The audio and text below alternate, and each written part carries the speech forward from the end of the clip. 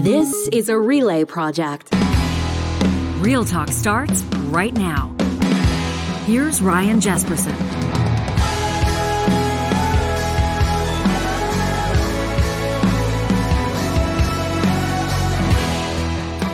On this Thursday, August 18th, we welcome you to a special best of edition of Real Talk. This week, we've been looking back at some of the interviews that have really resonated with us and you over the past few months. And that certainly includes a powerful conversation with RCMP Sergeant Kerry Shima, who joined us back on July 4th to shine some light on an integrated cross-border law enforcement collaboration after a young girl from Alberta went missing, discovered by police in the United States, as a matter of fact, and returned home to her family. Sergeant Shima told us about the work that the Internet Child Exploitation, or ICE unit, does, and provided some perspective on exactly how swamped they are. Now, Sergeant Shima's interview with us led to a parent reaching out, and you're going to hear from her later in this episode as well. But first,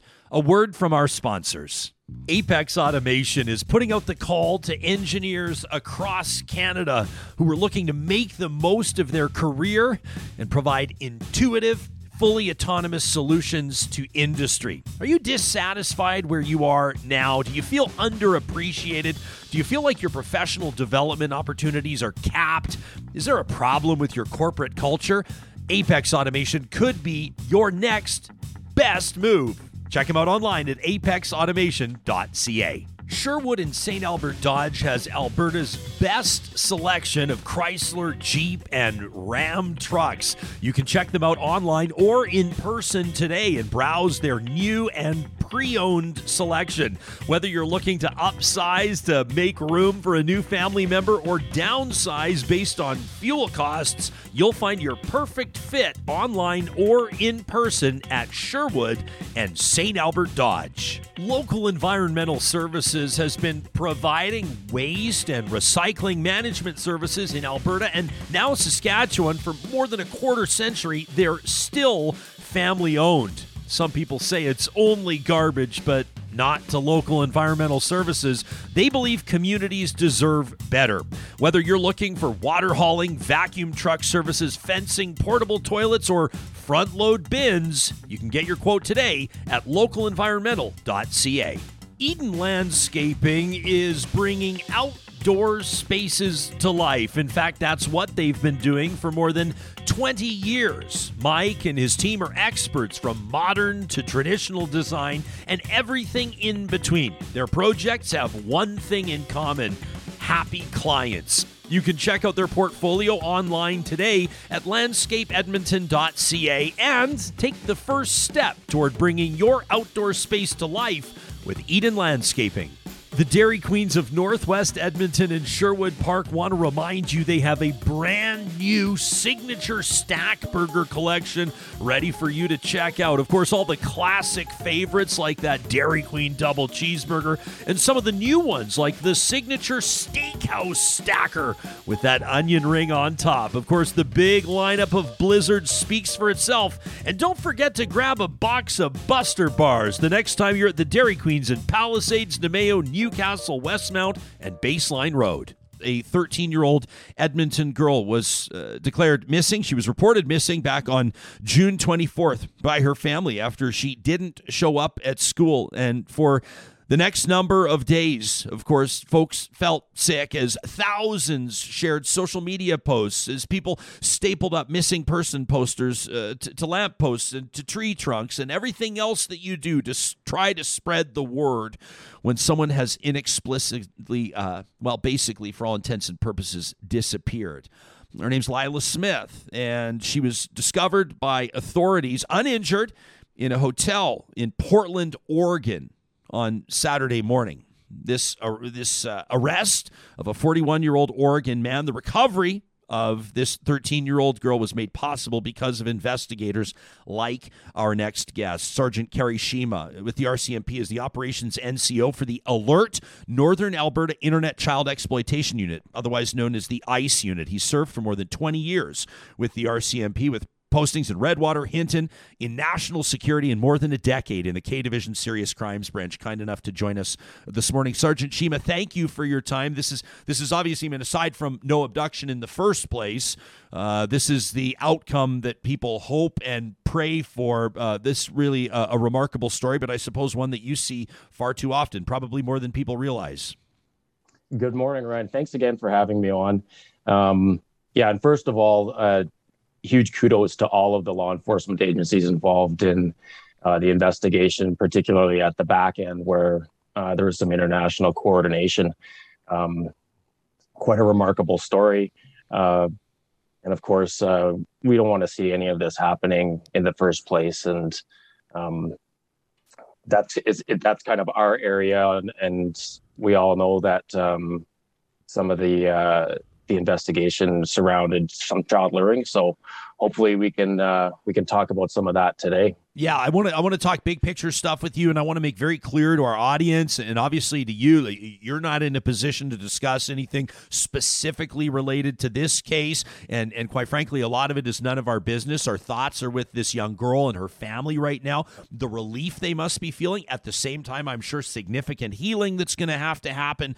But generally speaking, when something like this happens, when a young person is reported missing by family members, when investigators like you get involved, where do you start? I mean, do you automatically, to a certain degree, assume that there may have been, or in some circumstances probably was, some contact between a young person and their abductor? Like, can you take us into the psyche and how investigators approach a case like this? Well, and it does, especially in this day and age. And I mean, I'm a little biased and have some more experience than street level investigators with internet crime. So that's something where we're going to go right away. Typically with kids, it's probably a pretty safe assumption that they're going to be at some point speaking to someone that they don't know on the internet. It's a very big place, and regardless of some of the safeguards that we have in place on the platforms or on these applications, and even through household rules or school rules, kids are going to find a way, or someone's going to find a way into their lives. And, unfortunately, some children wind up in some pretty precarious situations. Obviously, completely unaware of who they're actually talking about. You interacted with someone who I know to be a real talker. I appreciate Sarah Zem's tweets to the show. On July 2nd, she shared, and maybe you can explain exactly what this is, Sergeant, to those of us that don't know. She said, check your kids' Discords. Sarah says, that's where I found the predator that was trying to lure my kid. They followed all the textbook steps, not knowing I had taken over the conversation. You amplified that message. You said it's real. You said if you're not switched on to what your kids are doing, child luring can happen in your own house.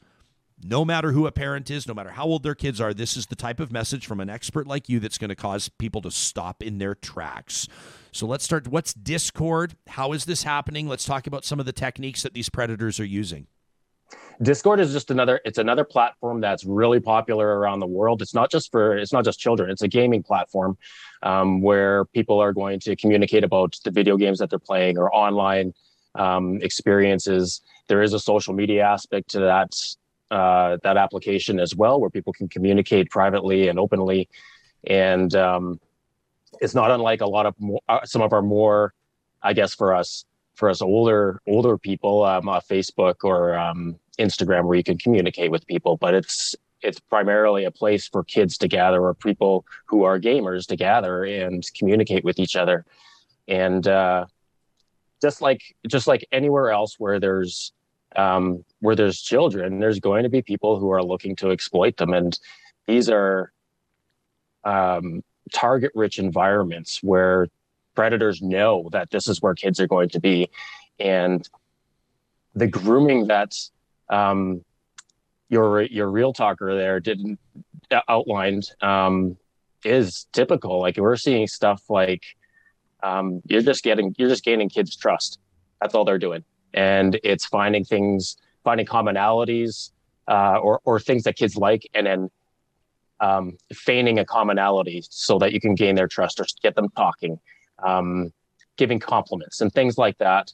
And once they gain their trust, typically from a Discord, we use this one as an example. So the kids on Discord will be communicating with someone who they believe is peer aged, their own age, or somewhere around their own age, or someone that they can trust.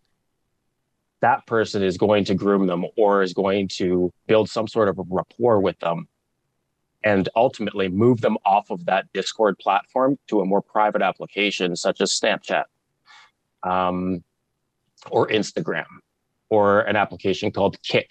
Some of these applications have that ability to send pictures, images, videos, audio, text messages, or I guess not text messages, but direct messages. So that's where those images start getting sent out, or these children wind up in a position where they feel they can't get out and have no choice but to send pictures or images.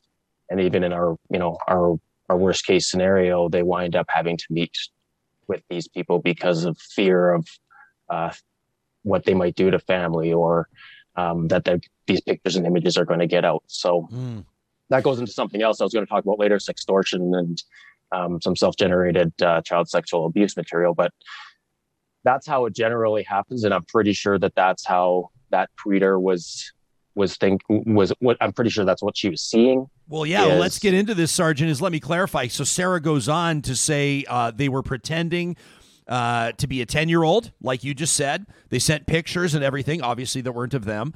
They said they took her over to, is it Roblox? It's like an online gaming platform. Is that right? Roblox?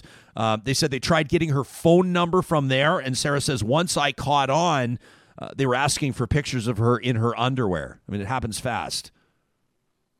Happens super fast. Sometimes we're seeing some of these happen just like that, like in a matter of, I don't know, a couple dozen, 3 dozen messages. And then sometimes it's grooming that takes, that covers a period of a month or 2 or longer. But I think the ultimate goal for these predators is to exploit the kids, either through obtaining images and videos or actually meeting with them. And and to understand what child luring is, a lot of people say, oh, my child was lured or my child was groomed, and they don't understand exactly what that means. But they know, generally speaking, child luring is the offense in the criminal code is section 172.1 subsection 1. And anyone who communicates by way of telecommunications with a minor for the purposes of there's a myriad of offenses for the purposes of making child pornography. So to be clear, making child pornography doesn't mean you have to videotape a sexual assault on a child or something like that. It could be that you're directing these children to take pictures of themselves in underwear and send it to that predator. That's making child pornography. It's images with a sexual purpose. Sexual interference, kidnapping, sexual assault. So that's child luring. So anyone who communicates with a minor by way of telecommunications for the purpose of basically every sexual offense in the criminal code is committing child luring. How does a person like you that has the knowledge and experience that you do, like, I have to imagine you and your colleagues in this ICE unit, Internet Child Exploitation, it's got to be some of the heaviest lifting in law enforcement. I can't imagine what you deal with and the things that you have to process and the fact that you continue to approach your job every single day. But you must be aware, more aware, obviously, hyper aware of what's out there and who's out there. And I would imagine that if the average person, including me, had the knowledge that you do about who's out there and what they're doing, we probably wouldn't let our kids online at all. And I know that for a lot of parents, they're going to say, well, that's not realistic, and I don't want to sort of like bubble parent or helicopter parent. I want my kids to be savvy and to know how to spot the signs of danger and to know what to do in those circumstances. But how do you reconcile that balance? How do you find that balance? What do you tell parents that are looking at this story going, that could have been my daughter, that could have been my son? Absolutely. I'm a parent of teens as well. And we're learning on the fly. Like our generation, when we grew up, we're in when the street lights come on. that's when we come in. And if we don't, you know what you're in for with your parents if you're not on time or you're disobeying certain rules in the house. This is a whole new brand of childhood and growing up where we have the entire world, literally speaking, at our fingertips. And what has to happen is, and we never blame the children. The kids do not have the experience that we have. The kids do not have the experience their teachers have, their grandparents. So we cannot blame the kids, especially when we ourselves do not understand a lot of these applications. So it is incumbent upon parents, child care workers, guardians to make the effort and to spend time with their kids online. We need to get engaged. Like, we have to get engaged with your kids, build the trust. When something goes wrong, you want your children to know what to do. And you want them to be able to stop in their tracks and not continue on that rabbit hole, where our, where your listener there had said, like, I ran that person through the steps, and then they were asking for pictures and numbers. We don't want those kids going down that rabbit hole. We want them to be able to recognize the signs and then have the confidence in us as parents and teachers and guardians that they can come to us and there's not going to be a massive guilt trip or a lecture or punishment because we've made a mistake online. We'd be hard pressed to find any human being on the planet who hasn't been tricked online by something. No kidding. And then this fits right into what I know you wanted to revisit, which is this extortion angle, right? I mean, like, it's maybe easier said than done to convince your child, hey, listen, we're not going to, there's not going to be punishment. We're not going to be angry if you need to come with us for something. For a lot of parents, probably the reality might be a little bit bone chilling, but like you've alluded to, a lot of these kids, their predator, or their groom, or whatever you want to refer to this person as, will hold a certain power over them because they believe they can extort them, right? If you don't do this, we will show this. Images or whatever that have already been provided. So how do parents navigate those waters? I mean, I guess I'm asking you for not just policing advice, but for parenting advice as well. How do you create that type of circumstance or that type of open sharing relationship between yourself and your kids? Well, and for a lot of us, like, we're, for example, Facebook started in like 2000, like really started in like 2006 or 2007, which would put our teenager, some of our kids at 15, 16, 17 years old. And we haven't had that much experience with that. So we really have to pay attention to what applications we're dealing with what the warning signs. Like, some of our children have, we recognize when something's not right.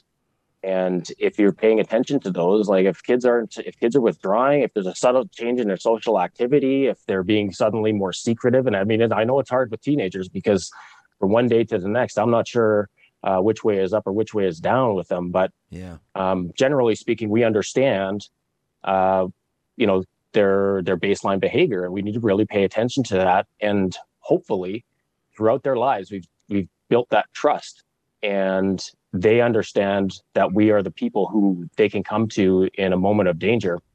It is easy enough. Like, it's easy enough to say too. I mean, I tell my kids, do not put your private parts on the internet.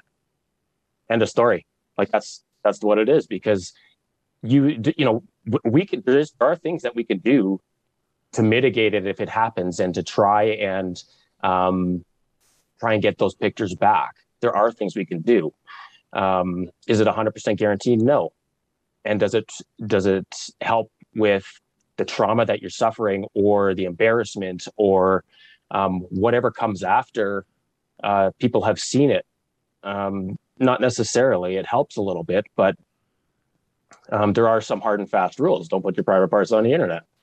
But it is really difficult to find a way around it when we all don't necessarily understand it. We all had different upbringings. This is this is a different world, man. Well, and even people think, well, it's not going to happen to me, right? I know I'm not supposed to put my private parts on the internet, but like, that's like, if you don't know the person, but I feel like I know this person. I've been talking to them forever, and I trust them. They sent me photos, and you know what I mean? I mean, it gets into this messy area. How the viewers like Rose are wondering, how often does this stuff happen? I mean, can you paint would we, this would probably be bone chilling for most of us if you were able to actually explain to us how frequently this happens, how often this happens, what the workload looks like for an ICE unit that's looking at internet child exploitation. I mean, what's the landscape like, frankly, honestly?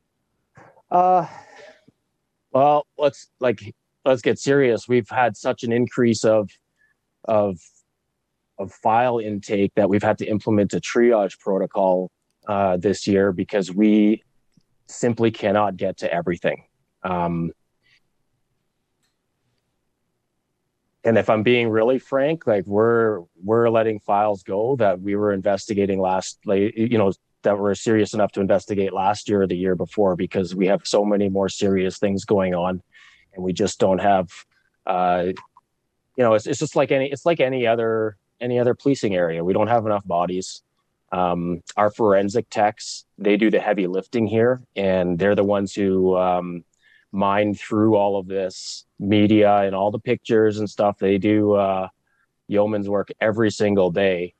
And we're starting to get a little bit backlogged there because there's just, we go to a house and we seize, we'll raid a house and we'll seize like 3 or 4 or 5, 6 devices. But as everybody knows, you can buy an iPhone that has, 256 gigabytes of storage. That's a lot of pictures. So it takes a lot of time for these guys to go through that. And in some cases, we find a dozen images, and in other cases we find millions.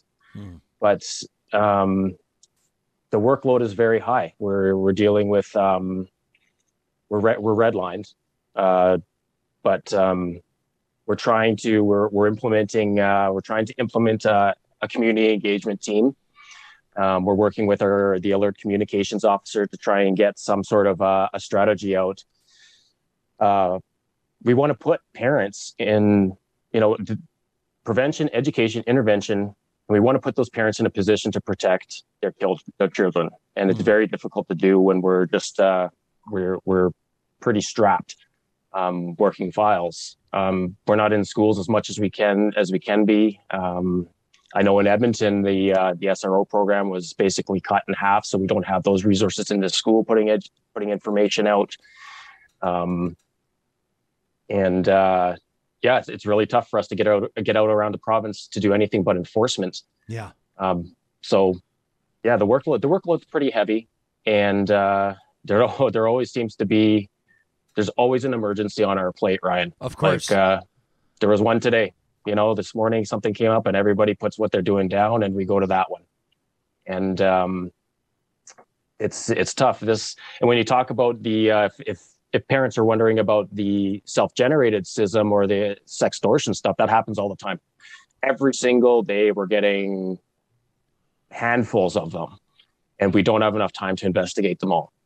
A lot of them are getting put back out to RCMP detachments for them to go out to speak to the parents, back to the patrol in Edmonton to go and reach out to the parents. But Kerry, how are these winding up on your plate? Like, how are they coming in? I mean, there's probably different ways, but I mean, if you're going to talk to the parents, is it the parents that have reported it? Is it oftentimes youth that find themselves that they don't know who to call, so they call the police? I mean, how do these files find their way to the ICE unit?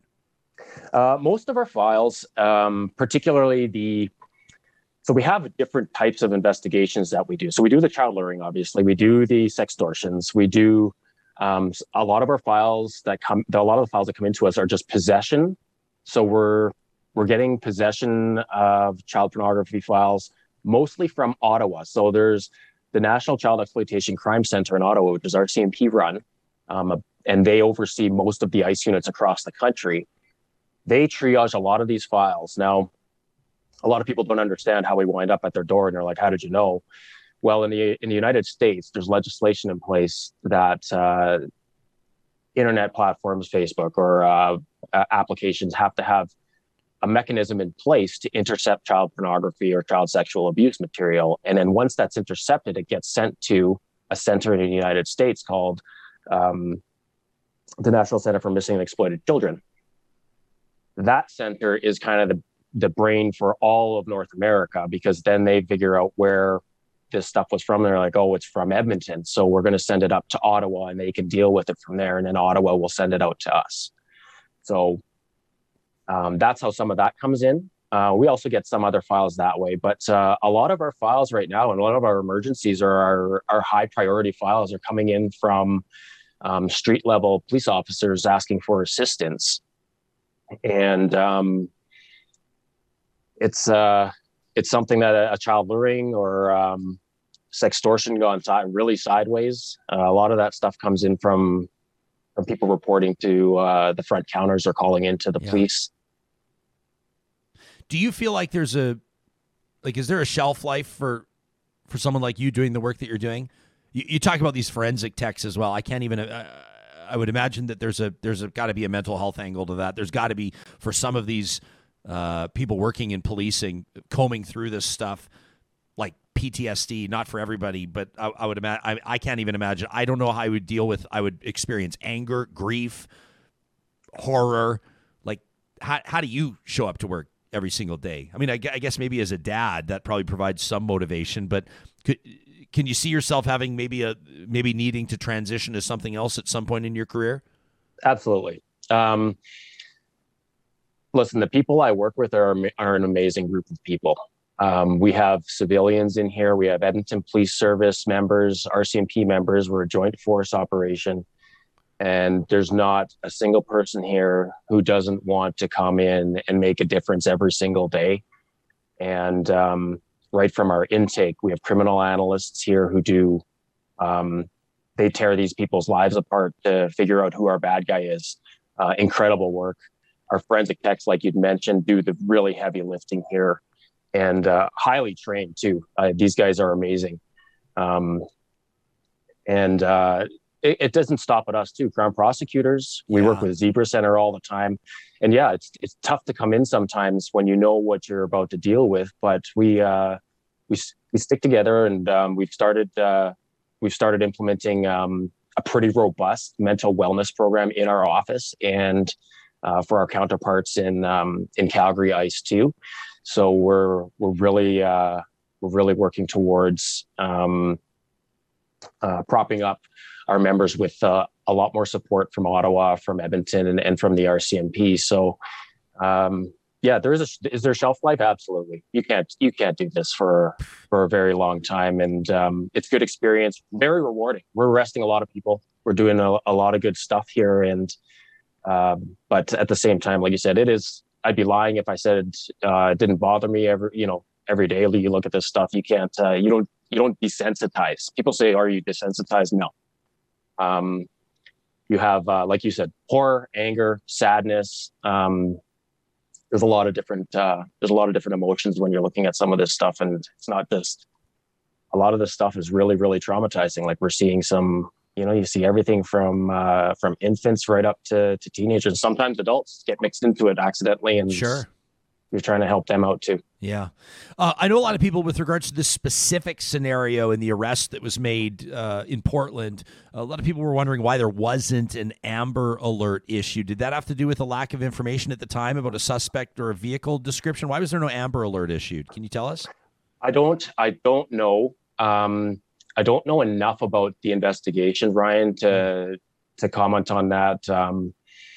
I know that there's some pretty stringent criteria for an Amber Alert to be issued, and if I were guessing, it would be that they didn't meet the criteria at the time. Okay. But I don't have the details as to what decision making process was there. I'll just reference the reporting that was done by this is Ghada Al-Sharif, a staff reporter with the Star. I'm referencing her story at thestar.com, and I suppose a police spokesperson or at least some spokesperson for law enforcement had said that citizen feedback, community closed circuit televisions, I don't know if that was people providing doorbell cameras, things like that. You had seen that plea go out, which was really interesting as part of the early stage investigation, where police were saying if you saw anything suspicious, even something that may not have seemed suspicious at the time, but in retrospect you look back, or a vehicle, or if there was any sort of cameras firing, and with regards, you take a look at your hard drive, what can you provide us, this sort of a thing. I would imagine that through an investigation like this, the amount of data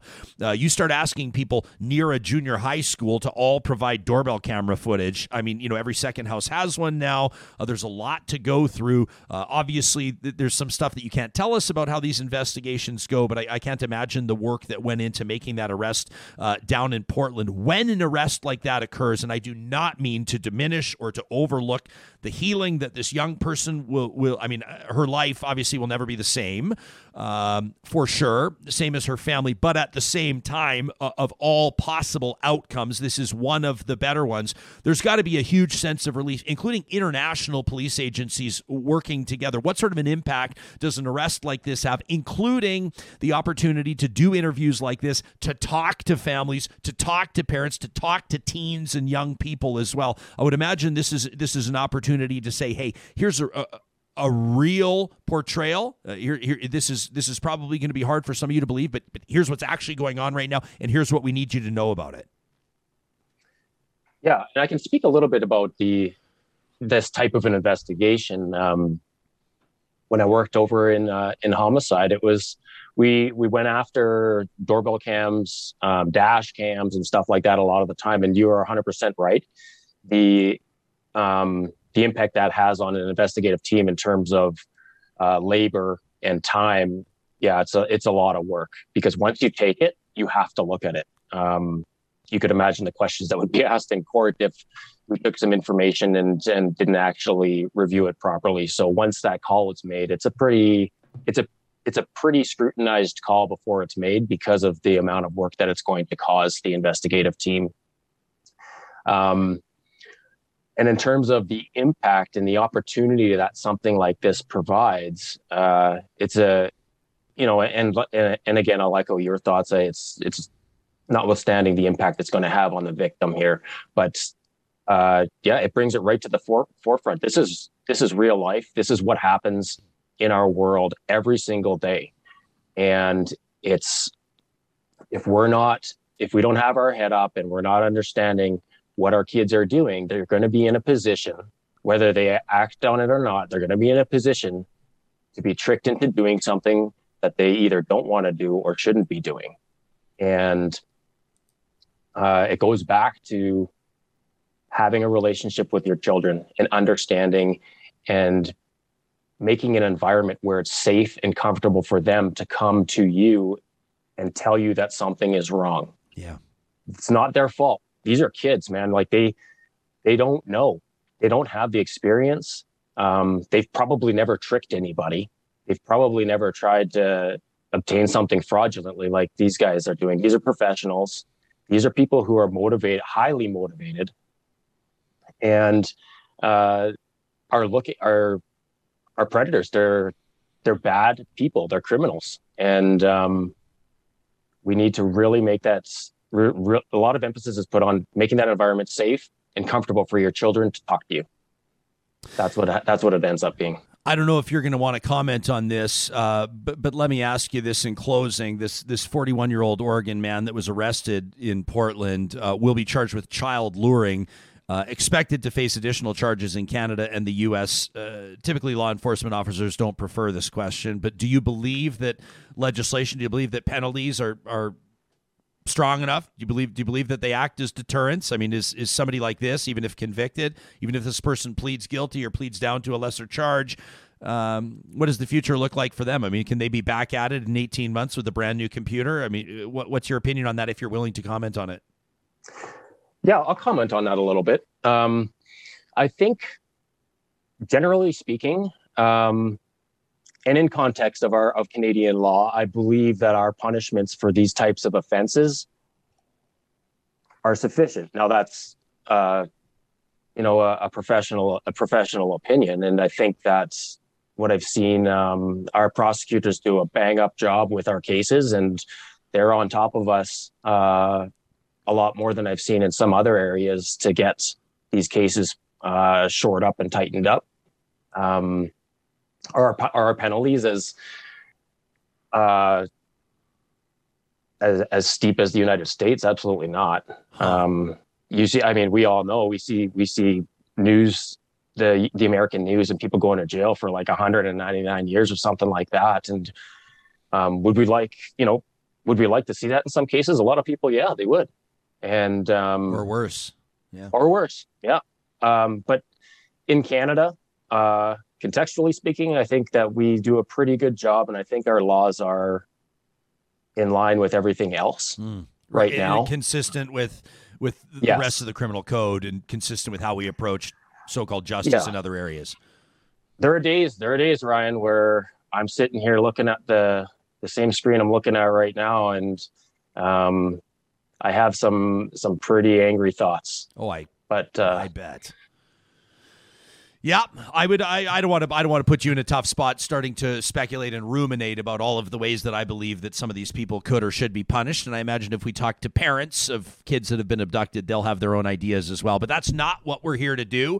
We're here to equip people with the knowledge and the tools they need to be able to sniff this stuff out and keep it from impacting their own households. Sergeant, before we thank you for your time, obviously you have incredibly important work to do today. Is there anything with regards to tips or heads up or red flags for parents that we've not touched on that you'll kick yourself if we don't mention? I think the big thing is parents, first of all, need to be in a position to protect their kids.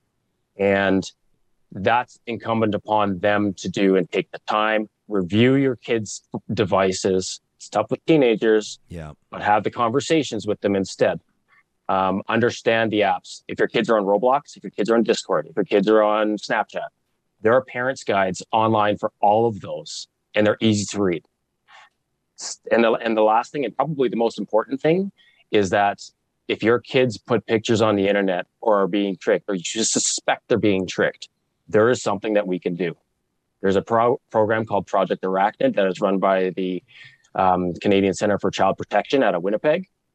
And that application, we work directly with them and our victim identification unit in Ottawa. If we get the images that your kids have put onto the internet, we can submit them directly to that program, and it crawls the web looking for that image. And when it finds it, it submits a takedown notice to that website. And they also provide a lot of victim support as well. So people can check out projectarachnid.ca. We're looking at that right now, and we'll put that into the show notes here on YouTube and on the podcast. We're so grateful for your availability this morning, Sergeant. It is incredibly difficult yet important work, life-saving work that you and your team are doing. You've been hearing from Sergeant Kerry Shima with the RCMP Operations NCO for the Alert Northern Alberta ICE Unit. That's the Internet Child Exploitation Unit. Thank you, Sarge. Thank you, Ryan. Thanks for the opportunity to share the awareness. We really appreciate that. Hey, I mean, literally, it could save a life. Pretty powerful stuff, isn't it? When a senior law enforcement official acknowledges that they're having to triage cases, that they just don't have the resources or the personnel to adequately address the threats that they know exist. We're sure grateful for Sergeant Shima's willingness to go on the record and shine some light where it needs to be shone. Now, as mentioned, when Sergeant Shima joined us, Anna Savage was in touch right after that interview aired. And just a couple of days later, on July 6th, she joined us to tell her family's bone-chilling story. If you missed it, you don't have to be a parent or a caregiver to be interested in this one, or to learn something for that matter. You'll want to catch it and then share it with people you care about. Anna Savage in just a second, but first, a word from our sponsors. For more than 65 years, Freson Brothers has been putting really great food on family tables across the province of Alberta. Still family-owned, Freson Brothers is a proud member of 16 different communities, where on the first of the month, you can take 15% off every grocery order of more than $75. Freson Brothers, Alberta grown, Alberta owned. Park Power is your friendly local utilities provider. Whether you're looking for electricity, natural gas, or internet, or maybe all three, you owe it to yourself to compare rates today on their website, parkpower.ca. Along with it comes a charitable contribution. What other utilities provider does that? Don't forget, when you sign up, the promo code 2022-REAL-TALK gets you $70 off your first bill from Park Power. Kubi Energy wants to remind Canadians there's a $40,000 interest-free loan available from the federal government for homeowners looking to install solar.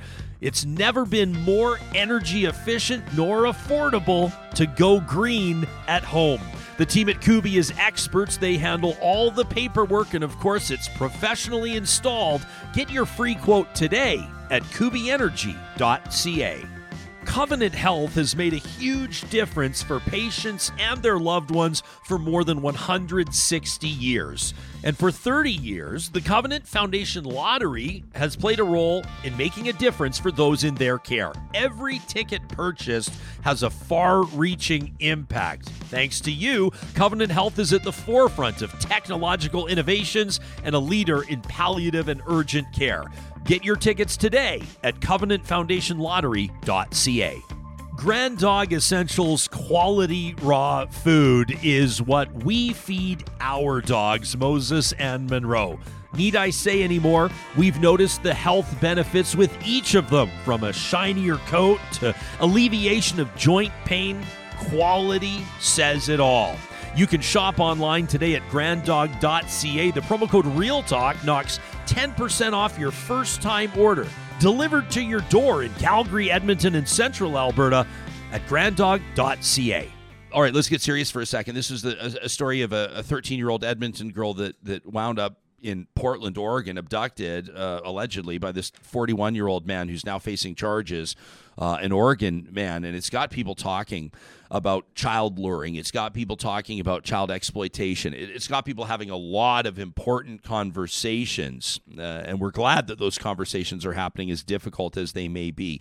In just a second, we're going to welcome a mom to the show. Anna Savage reached out to us. She's willing to share her story, but I wanted to read this letter first from Amanda. We got this to talk at RyanJesperson.com just yesterday. She said, I listened to your interview with the sergeant, with the RCMP sergeant, Dr. Kerry Shima. Why do I keep calling him doctor? Sergeant Kerry Shima of the RCMP, the Internet Child Exploitation Unit. They call it the ICE unit. Says, I listened to that interview and I was very grateful to hear you discuss the importance of educating kids about technology. Amanda says, I worked in a daycare for 5 years, public schools for 3 years. Now I work at a place called Discover Coding.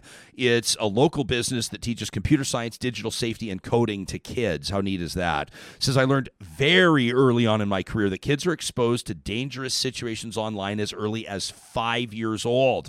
And this can include pornography. It can include strangers trying to connect with them, and certainly online bullying.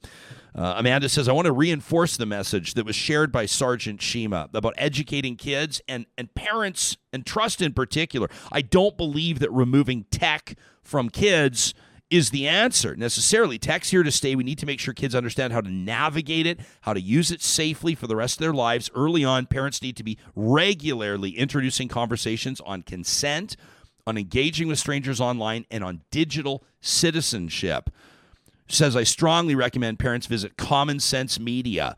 Amanda, I'm so glad you mentioned it. We actually have an interview request in with them. It's an amazing website, it is, that has tools to help kids understand digital safety and the internet. They also review apps and games and websites for parents.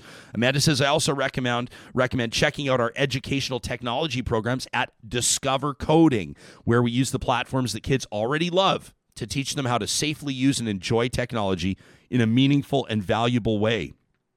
Amanda says, thanks for bringing more real conversations to the community. Thanks for helping us all engage in this important dialogue. Amanda, thank you. So again, that's Discover Coding. You can Google it, and I'm looking forward to our conversation with a spokesperson from Common Sense Media. There's an expert in particular we're trying to get. She's an expert when it comes to kids and tech and online safety, tips for parents, things to keep in mind. There's a lot we don't know about, isn't there? Let's be honest.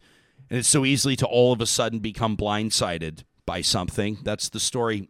That's our next guest, really. Anna Savage is the mom to 3 teenage girls. She's a real talker, and she reached out to us on the heels of our conversation with Sergeant Shima. Anna, it means a lot to have you here. We appreciate you taking the time to talk about something that is pretty personal for you and your loved ones, isn't it?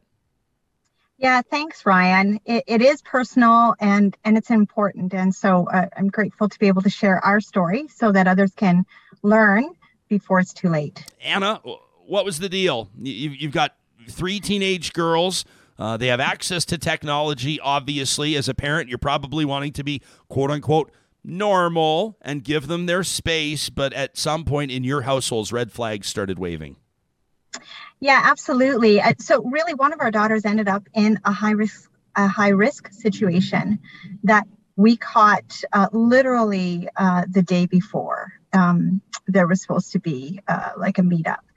And we are in a home where all of the schools they went to had their cyber safety week and taught the kids and how to be safe. And we taught about it. I work in a field where I provide all kinds of advice on privacy and information security and information management. So we were always having those conversations, and the teaching was happening, including the parental controls. And what occurred in the situation of one of our daughters is she was on Instagram, and really, I think a classic predatory situation where these kids are on Instagram and then somebody with a cool profile starts liking all of their posts and putting comments.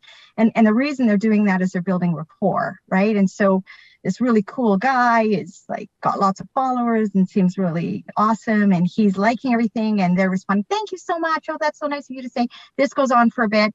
And then eventually he reached out by message, direct message. And at that point, they've now friended them and they've shared with their friends. And they feel like there's actual a relationship occurring where there's a connection. And they thought he was another kid their age. He was not. And it progressed to where it became sexual content. And then he began to share images of himself. And I really appreciated Sergeant Shima on Monday saying, how if we're actually being good parents and protecting our kids, they don't know what trickery is. So they're not looking for it, right? And that's good to keep in mind. These kids are naive. It's actually parents doing their job, right? We're protecting them and keeping them safe. So they're not expecting it. So then what he did was he started sharing photos. And they really, if they're good at predation, they understand those social contracts. If I do something for you, you do something for me. And if you're a preteen, social contracts, that's your life. If you don't know how to do social contracts, you're not connecting, you don't have friends. So they understand that. So he sends photos and then he starts saying, well, I sent you something. Can you send me something? And so despite even my education in the field I work in and saying, it doesn't matter if you know the person, it's the secondary sharing. That's the risk. You don't know what they're going to do with your information when you share it. Even despite all that, she still shared some photos, and it ultimately led to where they had arranged a meetup and he had sent an address and she was going to go to school the next morning, like in theory. And she was then actually going to take the bus to this address and meet him. And we caught it the day before that happened. Anna, at this point, how old was your daughter? She had just turned 14. 14. And so how did this plan wind up on your radar? I mean, were you taking a look through her social media? Did she feel that she was in too deep and volunteer it? Right. So no, I would just wonder if that ever happens. I don't know. Maybe it does. Do kids ever? I don't know if they know if they're in too deep, right? Yeah, great point. Yeah. And so, no, it was her dad, my husband. And they had a very difficult relationship during that time. He was on her constantly about her phone. We had house rules. Can't have technology at the table, supper table, breakfast table, right? But then aside that, he's like, if she's not doing something, she's on her phone all the time. She has her door closed. And he was constantly on her. And their relationship was really tense. And he kept saying, I don't like this. I don't like doing this. She's really addicted to this. And we'd set rules. And then, she'd try to kind of push back at him. And so they had a really difficult relationship. And I was more like, well, you're being a little harsh. Can you just say it nicely? Like trying to be like, just like trying to facilitate, like, oh, you're being really hard on her, but also I hear what you're saying. And what had happened was when the girls were really little and we started thinking about somebody babysitting or stuff, we had a conversation in their early years where we agreed that if either of us were ever in a situation where only one of us felt uncomfortable with leaving the child there, or were having spidey senses, that we would always default to the person who felt the least comfortable. Yeah. So we made that rule early on. We're like, so what happened was, something happened that one day.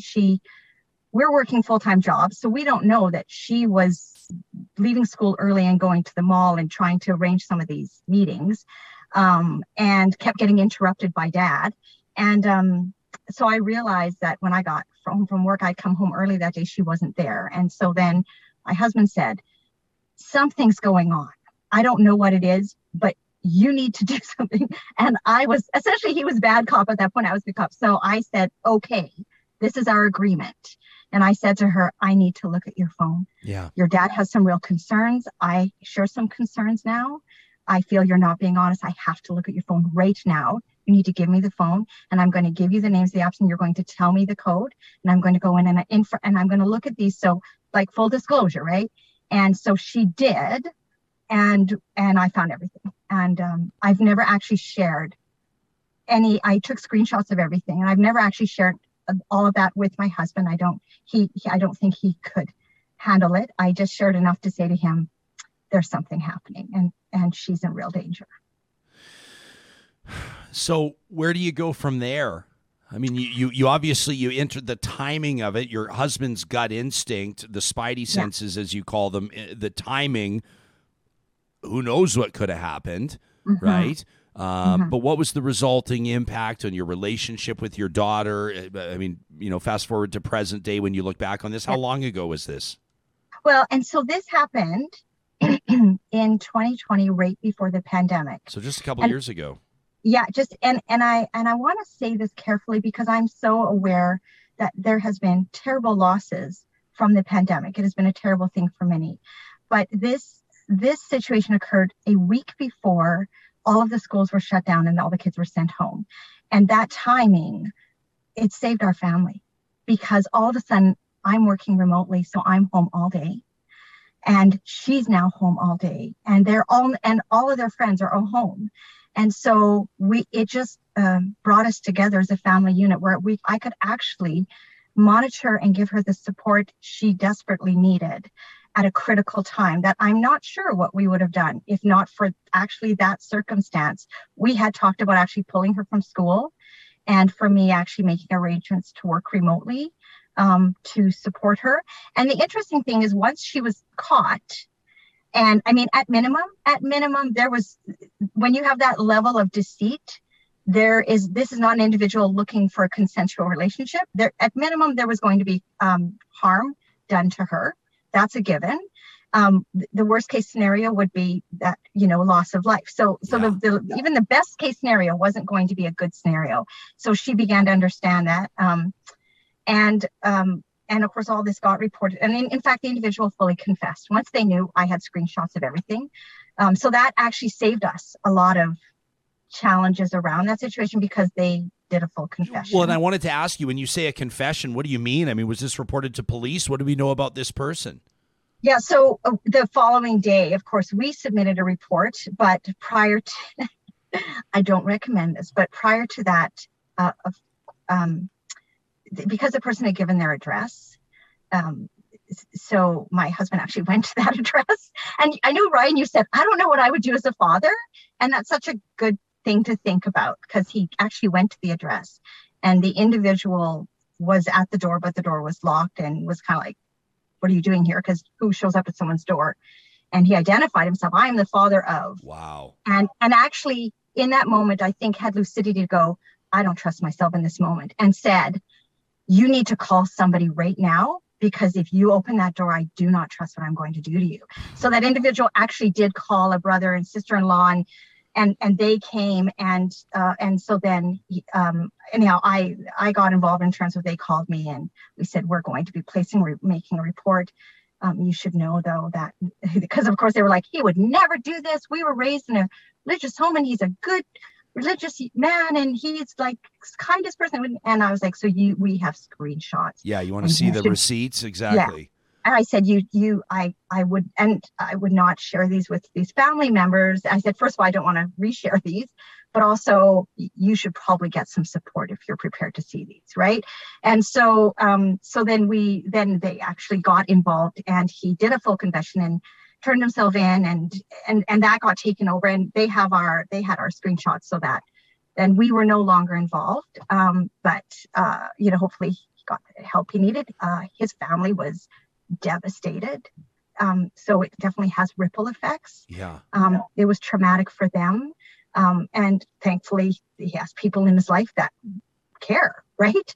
And so that, and then in terms of Dad, I was able to share with her how it was escalating, and we were able to really walk through timelines. And when it was discovered and she realized she'd been had, then you actually saw relief. Like, you've saved me. Like, there was just a relief that came over her. And I was able to say, all of these times, this situation would have escalated much more quickly before we could have intervened had your father not been a pain in the ass, right? Yeah. And here's a chat where she's like, my dad's being an asshole, I gotta go. My dad's making me get off my phone, I gotta go. My dad's telling me I have to come out of my room, I gotta. How many chat messages between them that got intercepted because he was like on her? And so I was able to say to her, your dad, this is love. This may not sometimes feel like love, but this is what love looks like. If you question your dad loves you, this is love. And it really healed their relationship going forward. Wow. So ultimately, I would imagine this must have been, we don't, of course, want to identify your daughter, so we won't have her on the show to talk about this, but I would imagine in her conversations in these special and maybe difficult moments, these mother-daughter moments as well, the journey that she was on, of when you realize, like 14, you're an old young kid, or you're a young old teen, like you're kind of in that middle. Like you're old enough to get your learner's permit, but you're too young to drive. And these life experiences, realizing that you've been manipulated, realizing you've been duped and strung along, realizing that, quite frankly, you were being targeted by a predator.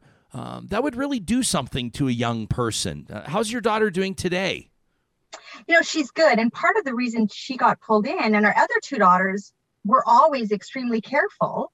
And always like, oh, be careful be careful if you use this game, because there's, you got to watch who texts you. So the other two are super hypervigilant, and she wasn't. Is her psychological construct is different, right? Everybody's different, and her needs were different. And so she got pulled in because she needed something that was meeting that need. And we got her into therapy, and she is not the same person. Her personal growth through all of this, she has just turned into an exceptional person who is a delight to have as part of our family, who's very engaged. And we as a family have become very close through all of this, because, you realize it's a safe space that that ultimately the things we do is because we love each other. And that's also why I say to parents, let those kids hate you during those years. Junior high years, be vigilant. It is not enough just to teach. You need to be monitoring them and let them be mad at you for it, because love sometimes is tough.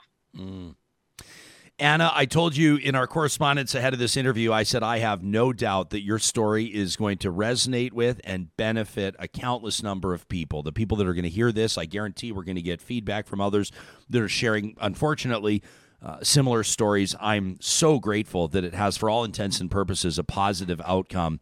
What an unbelievable example of that parental intuition and the need to act on it. Thank you so much for being willing to talk about something so personal today, Anna. We appreciate it.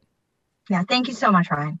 Anna's interview on the show is such a great reminder that many times it's you, our audience members, the real talkers, that can drive the editorial content of this show. Sure, it's great to talk to the executive directors or the chairpersons or the CEOs, but it's the people on the ground whose stories are the most powerful. You can be in touch with us anytime to talk at ryanjesperson.com. If something you've heard on the show is resonating with you, or maybe it's the flip type scenario where you're not hearing something on the show, you're not seeing it reported in the so-called mainstream media, and you think it deserves and demands attention.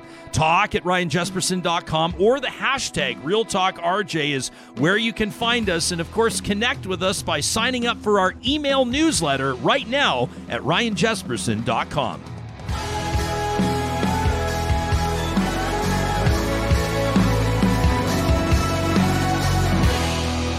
Real Talk is hosted by Ryan Jesperson, executive producer Josh Dunford, technical producer John Hicks, general manager Katie Cook-Chivers, account coordinator Lawrence Derlego, human resources Lena Shepard, website design Mike Johnston, voiceover by me, Kerry Skelton. Real Talk's editorial board is Supriya Dwivedi, Ahmed Ali, Brandy Morin, Ann Castleman, Corey Hogan, Harman Kandola, Catherine O'Neill, and Chris Henderson. Member Emerita, Julie Rohr.